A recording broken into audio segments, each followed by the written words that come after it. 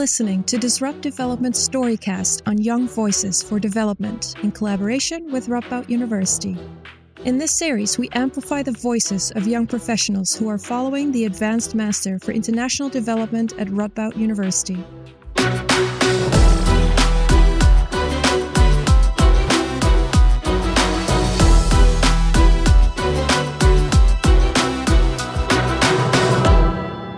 Welcome, dear listeners, to our little storycast of the Disrupt Development. My name is Felix Krüssmann, and I'm sitting here with Matteo Tarasco. We are both graduates in development economics and are following at the moment the AMID, that is the Advanced Master for International Development program. And we had a lecture last week, and it was about the role that private sector could play in developing countries, low-income countries to be precise. And Matteo, why don't you tell us a little bit about what that lecture was about? Yeah, thank you, Felix. Indeed, it was a very interesting lecture from my point of view. I just started saying that, to be honest, I don't know what about you, but I expected to be about the role of corporate social responsibility or social enterprises.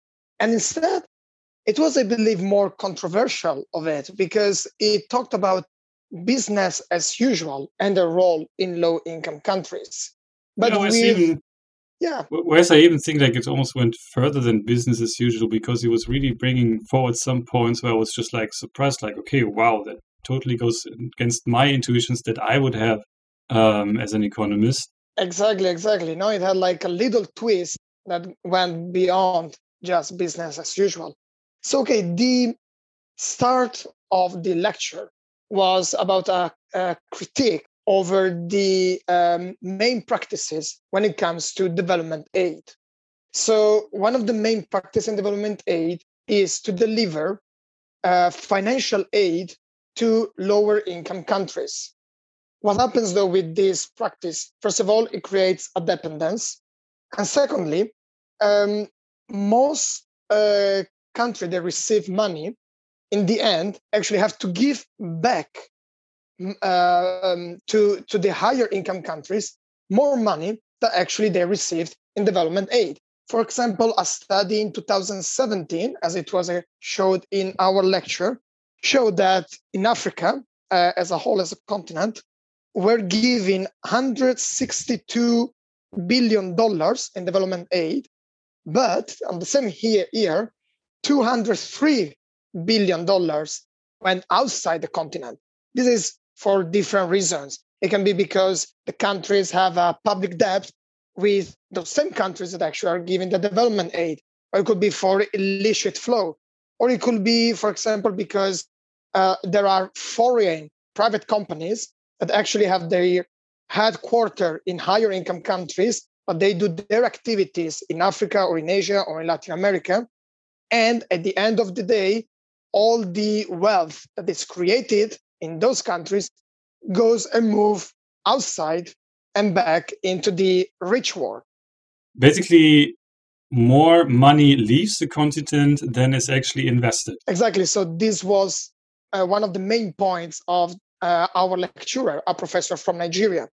So the twist here and what the new insight was how actually local private companies can benefit lower income countries. So instead of having foreign companies, what about the private companies that are in the country?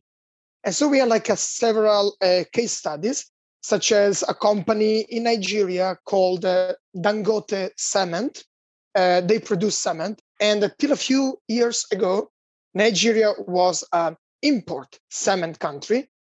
And through this company, through this local company, not only it became independent on the production and consumption of cement, but even became an export cement country, Nigeria. How did you do that? Yeah, exactly. And here is where the controversy starts, because one of the main ways that this approach works is through a great cooperation between the government and the private company.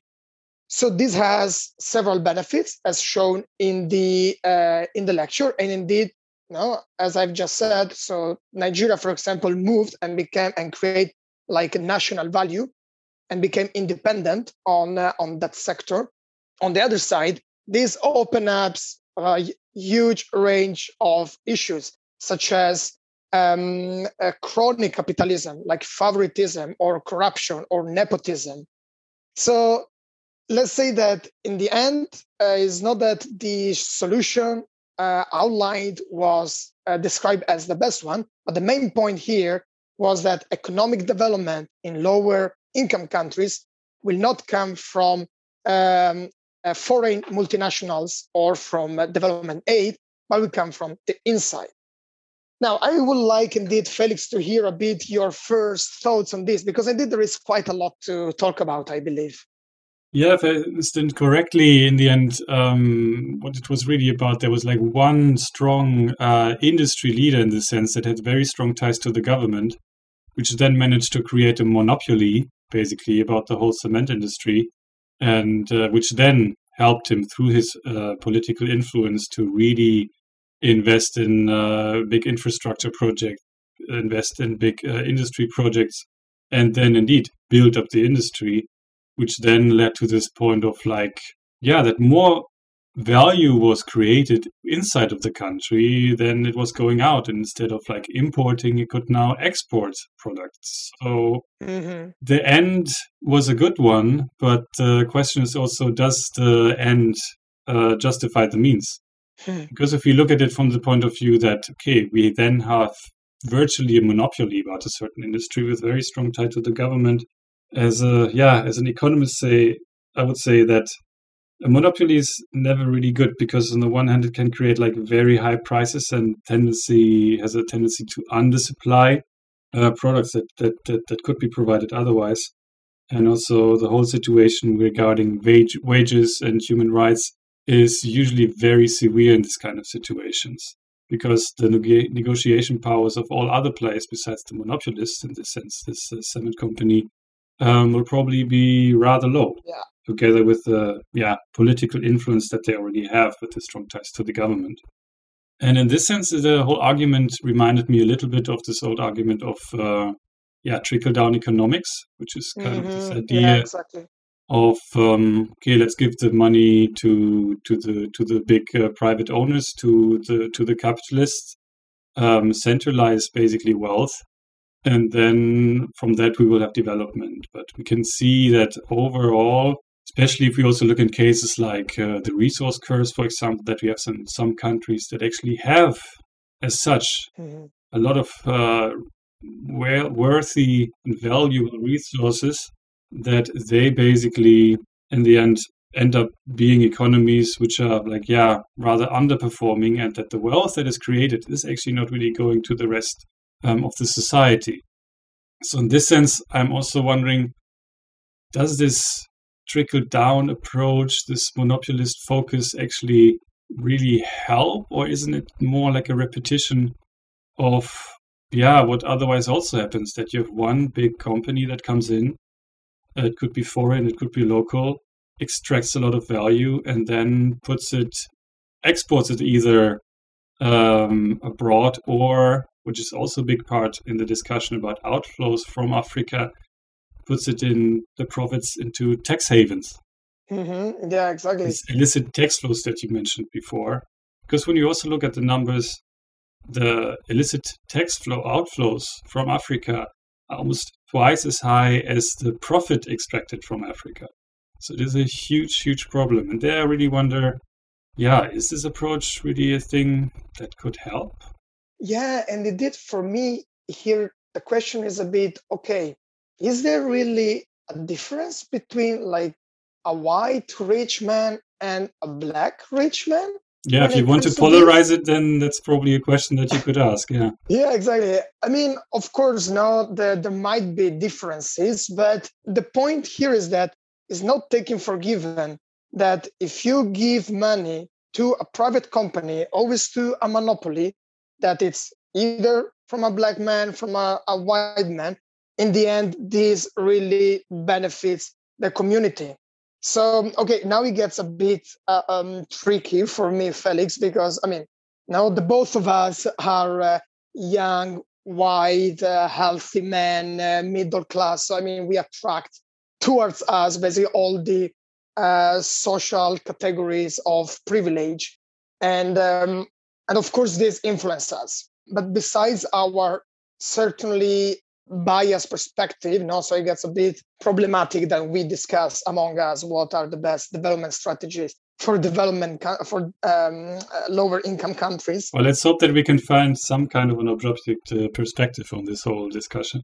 Exactly. I mean, the point is that nonetheless, besides our biased perspective, here the point remains that there are no objective data taken into consideration besides national value creation. So what about the wealth redistribution?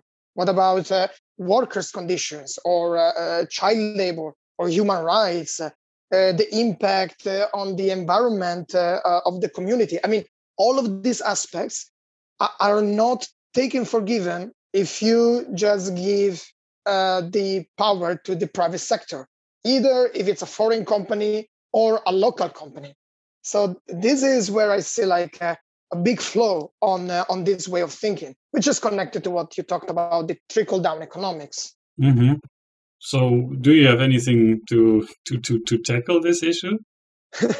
Well, yes, indeed. I believe that here is exactly where actually the development sector can play a role, which I was a bit surprised that during the lecture it was basically kind of neglected. It was really constantly being these two actors on the stage, the public sector, the government, and the private sector, although local. And we just keep the discussion with these two actors in mind and nothing else. Well, what happens? One could even ask ourselves, okay, what is our job then as development professionals left to do in this whole situation? Yes, it is, but okay, no, that's more like a private, personal interest. We might say, well, yeah, okay, we should not exist, which could happen. But I argue that actually we do have a role. Because if these two actors are left alone, then they become powerful. And if they even cooperate, then there is corruption and there is nobody to keep them accountable. So here is where the development sector can play a role.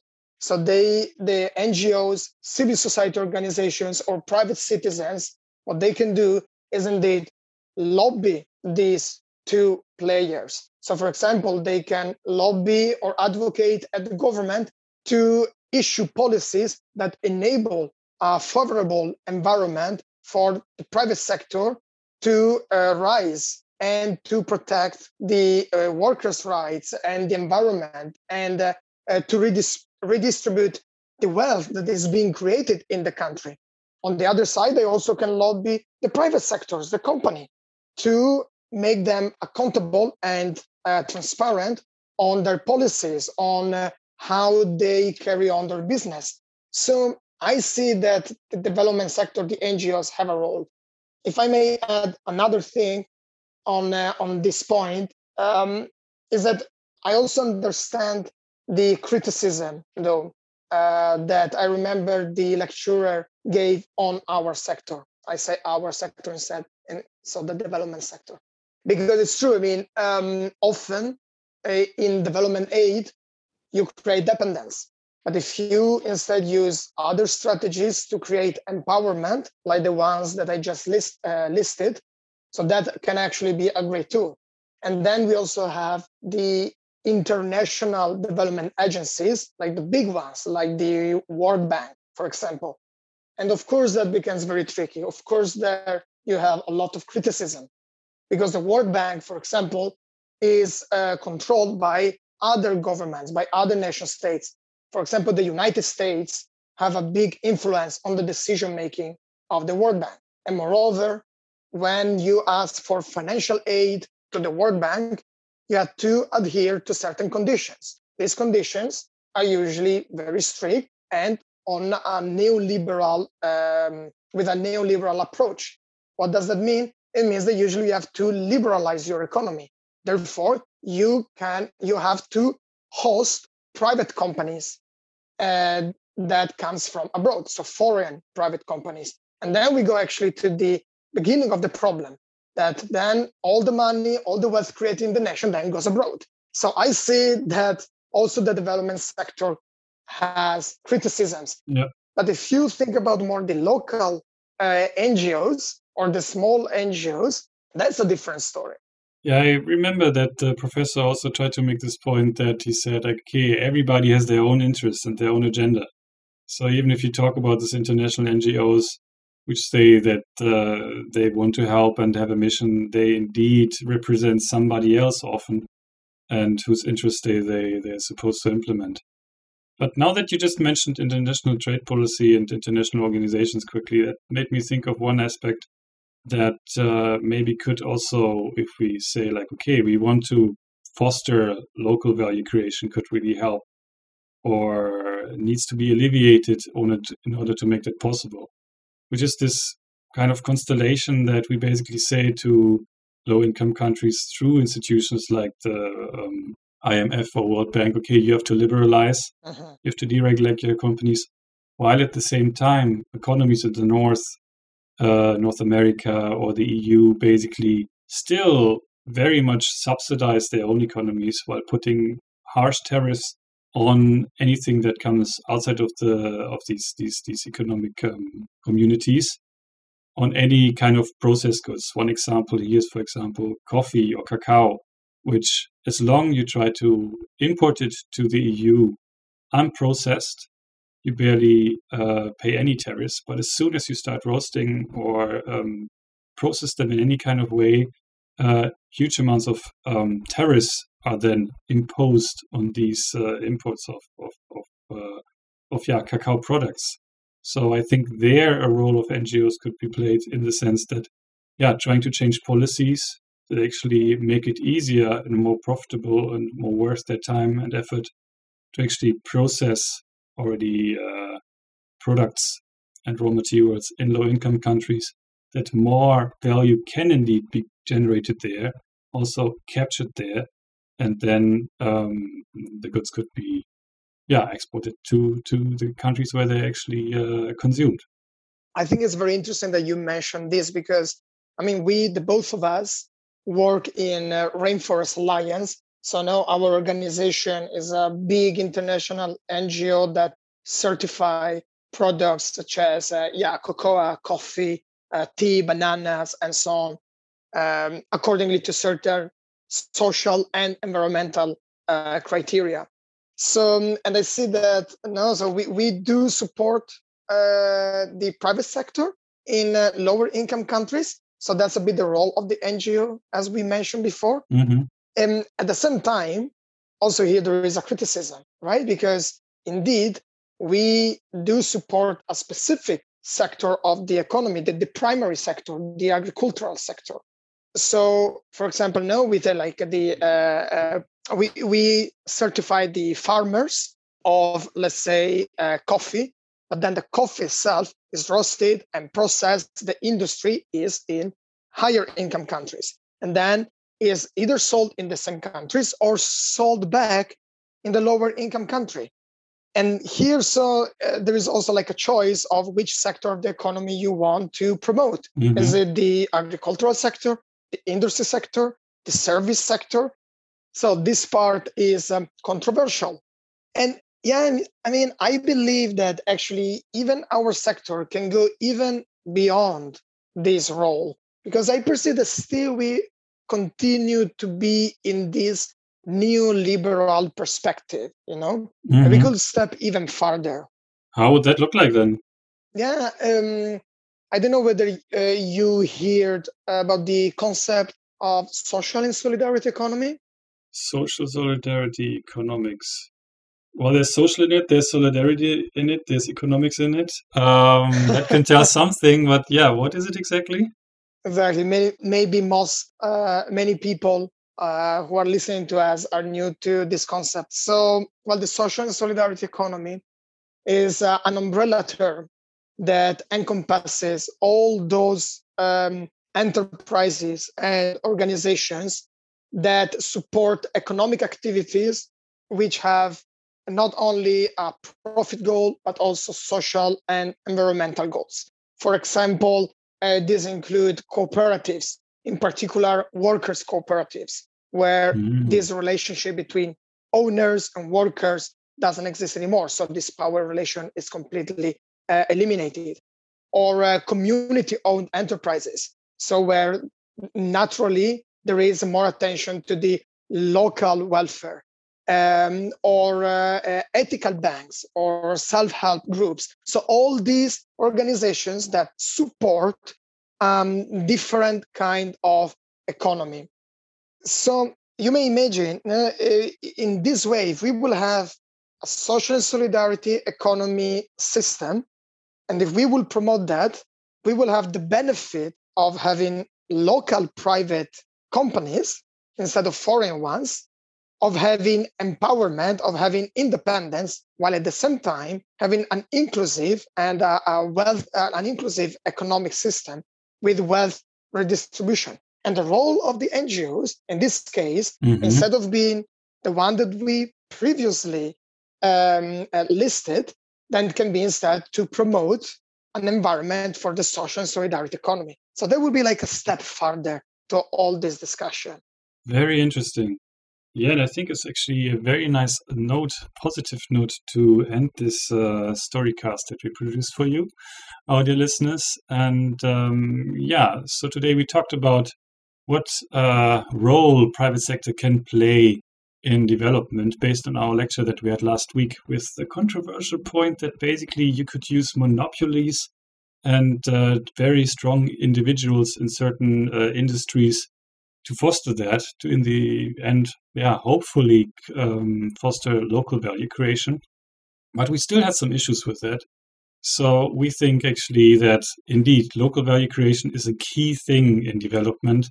But also there are ways to make it more inclusive and also have a way to involve civil society, local stakeholders and NGOs to create indeed local value creations that is inclusive to everybody and also, adheres to some kind of standards of sustainability and human rights.